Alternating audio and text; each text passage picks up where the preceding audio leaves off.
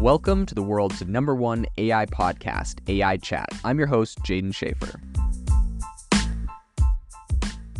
Make sure that you go to aibox.ai, link in the show notes, to join the waitlist for our new AI platform. We're going to be launching an incredible platform that allows you to build anything you want with workflows in AI. So you're able to chain together ChatGPT and image generators and audio generators to make really powerful apps for your organization, or you can host them on our marketplace and actually generate royalties from them. So make sure to go to aibox.ai and join the waitlist. In addition, if you like the podcast, if you could do me a massive favor and please leave us a review on Apple or Spotify or wherever you listen to your podcast. This helps me be able to get better guests on here as they check the reviews to see how you guys are liking it. So if you could please do that, I would really appreciate it. So the first thing I want to talk about here is the fact that the US Air Force has incredibly ambitious plans to invest billions in unmanned combat aircraft with artificial intelligence at the helm. According to their service plans, the Air Force is seeking congressional approval for a budgetary allowance of $5.8 billion. Now, this is not just going to be all at once. This is over 5 years to essentially build these AI-driven, collaborative kind of combat aircraft. So a leading contender in this initiative is the XQ-58A Valkyrie aircraft, which is designed to function as a robotic wingman alongside human-piloted aircraft.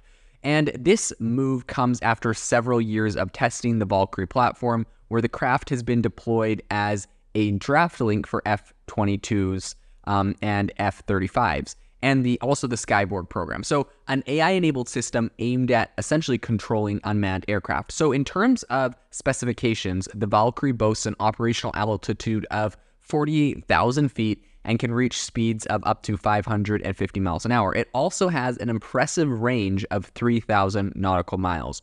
So the upcoming simulation tests are highly anticipated. Later this year, the Valkyrie is going to undergo a scenario over the Gulf of Mexico where the aircraft will automatically strategize to pursue and eliminate a target. In terms of cost, the collaborative combat aircraft like Valkyrie are expected to range between $3 million and $25 million each. If I was a betting man on this situation, I'd say they're going to all be 25 million plus, because, things always go over budget with the military spending and anything in the government, but really the military. But, regardless, depending on, various factors such as expendability and function, those costs are, set to kind of go up and down. So even at the higher end, these unmanned systems are far less expensive than human piloted counterparts, offering a cost-effective option for the military. Cost-effective, a simple $25 million.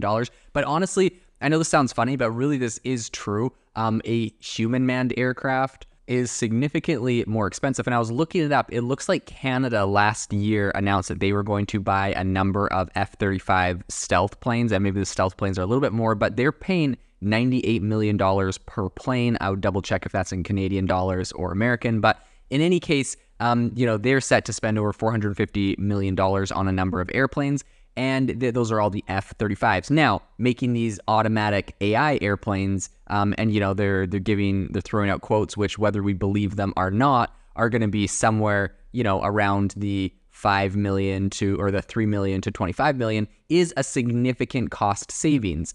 And so I think while the financial details are definitely compelling, I think they do not account for the ethical concerns that definitely arise from the advancements in AI and a kind of autonomous warfare. So a lot of critics right now are arguing that outsourcing lethal decisions to machines crosses a moral line that shouldn't be crossed. Mary Wareham is the advocacy director for the Arms Division of the Human Rights Watch, and she said, quote, "You're stepping over a moral line by outsourcing killing to machines, by allowing computer sensors rather than humans to take human life."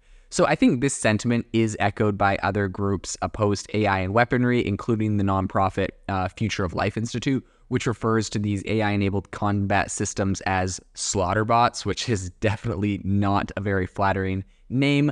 But a lot of concerns extend to kind of the risk of rapid conflict escalation, unpredictability, and even the creation of weapons of mass destruction driven by algorithms. There's a lot to kind of unpack in this situation. And the tricky bit here is, on the one hand, a lot of people are saying, hey, just ban AI from the military, ban AI from weapon systems and all that. This should be humans making these decisions.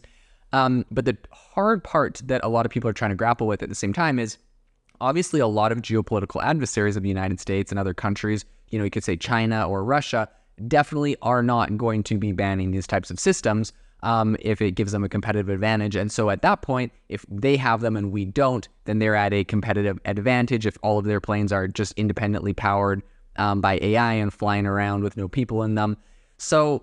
And they're a lot cheaper too. So this really does draw a lot of challenging moral and ethical questions people are going to have to consider, because there's also the entire aspect of, well, if you put an AI in there instead of a person, then you're not, risking losing a soldier's life deployed overseas if one of these things gets shot down. But at the same time, there's all of the ethical questions of the people that plane is going to kill. So all in all, I mean, I'm just really not a big fan of warfare. It's really sad that this has to happen in our day and age, of course, but nonetheless, you can't just wish for a perfect world where no one will harm anyone else, as from the very beginning of the world, this has been the story. And so I think at this point, it's really kind of determining what that moral line is that we should or shouldn't cross. I mean, at the end of the day, I think having a human sign off on any move that would actually kill a human life makes sense, but then it's just tricky to see what the ramifications, what the implications are. Maybe,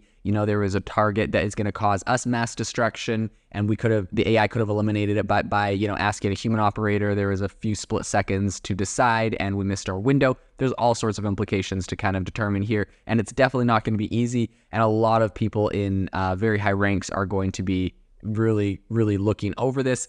Obviously, the optics of, quote, slaughter bots is not a very flattering term, and we really would like to avoid situations where, think about it. Like, if you think ChatGPT hallucinates, you don't want to see one of these things hallucinating or thinking anything that it shouldn't be thinking or doing anything that it wasn't programmed to do. It would be very detrimental, not just for, like it goes to another country and does some horrific acts, but it could also do it against your own country. So definitely something we got to look at very, very closely. So the United Nations Secretary General Antonio Guterres weighed in as early as 2019, stating that, quote, machines with the power and discretion to take lives without human involvement are politically unacceptable, morally repugnant, and should be prohibited by international law. Though the program has garnered widespread military support, especially with the Air Force's focus on really achieving next-generation air dominance, the ethical considerations are driving a contentious debate. So neither the Department of Defense nor Kratos Defense, the company behind Valkyrie, have commented on these concerns, citing the classified nature of the program. But in summary, while the Air Force's push towards, AI-controlled unmanned aircraft presents a really compelling frontier for modern warfare, it also provokes a lot of critical ethical questions that society and lawmakers must confront. And I think, one area that I've often thought about, and take this with the biggest grain of salt that exists, because I've never spent any time in the military, and all my experience is pretty much chalked up to shooting guns in the desert or on a gun range.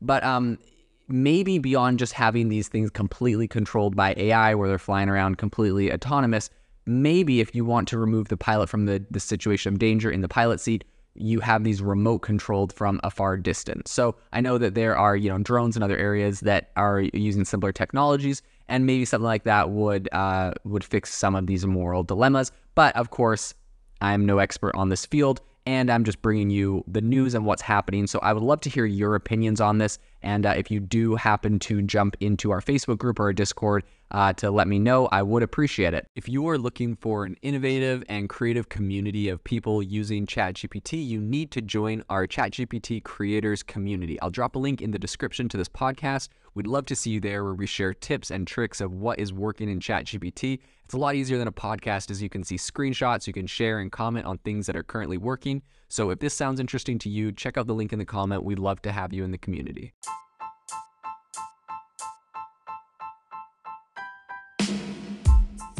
Thank you for listening to the AI Chat Podcast. If you enjoyed the podcast, I'd appreciate it if you rate me wherever you listen to podcasts. And if you're looking for an innovative group of AI enthusiasts, make sure you check out our Discord channel and also our Facebook community. It's obviously a lot more interactive than a podcast, where we can actually share software tools, prompts that we're using in everyday AI. I'll leave a link for those in the description below.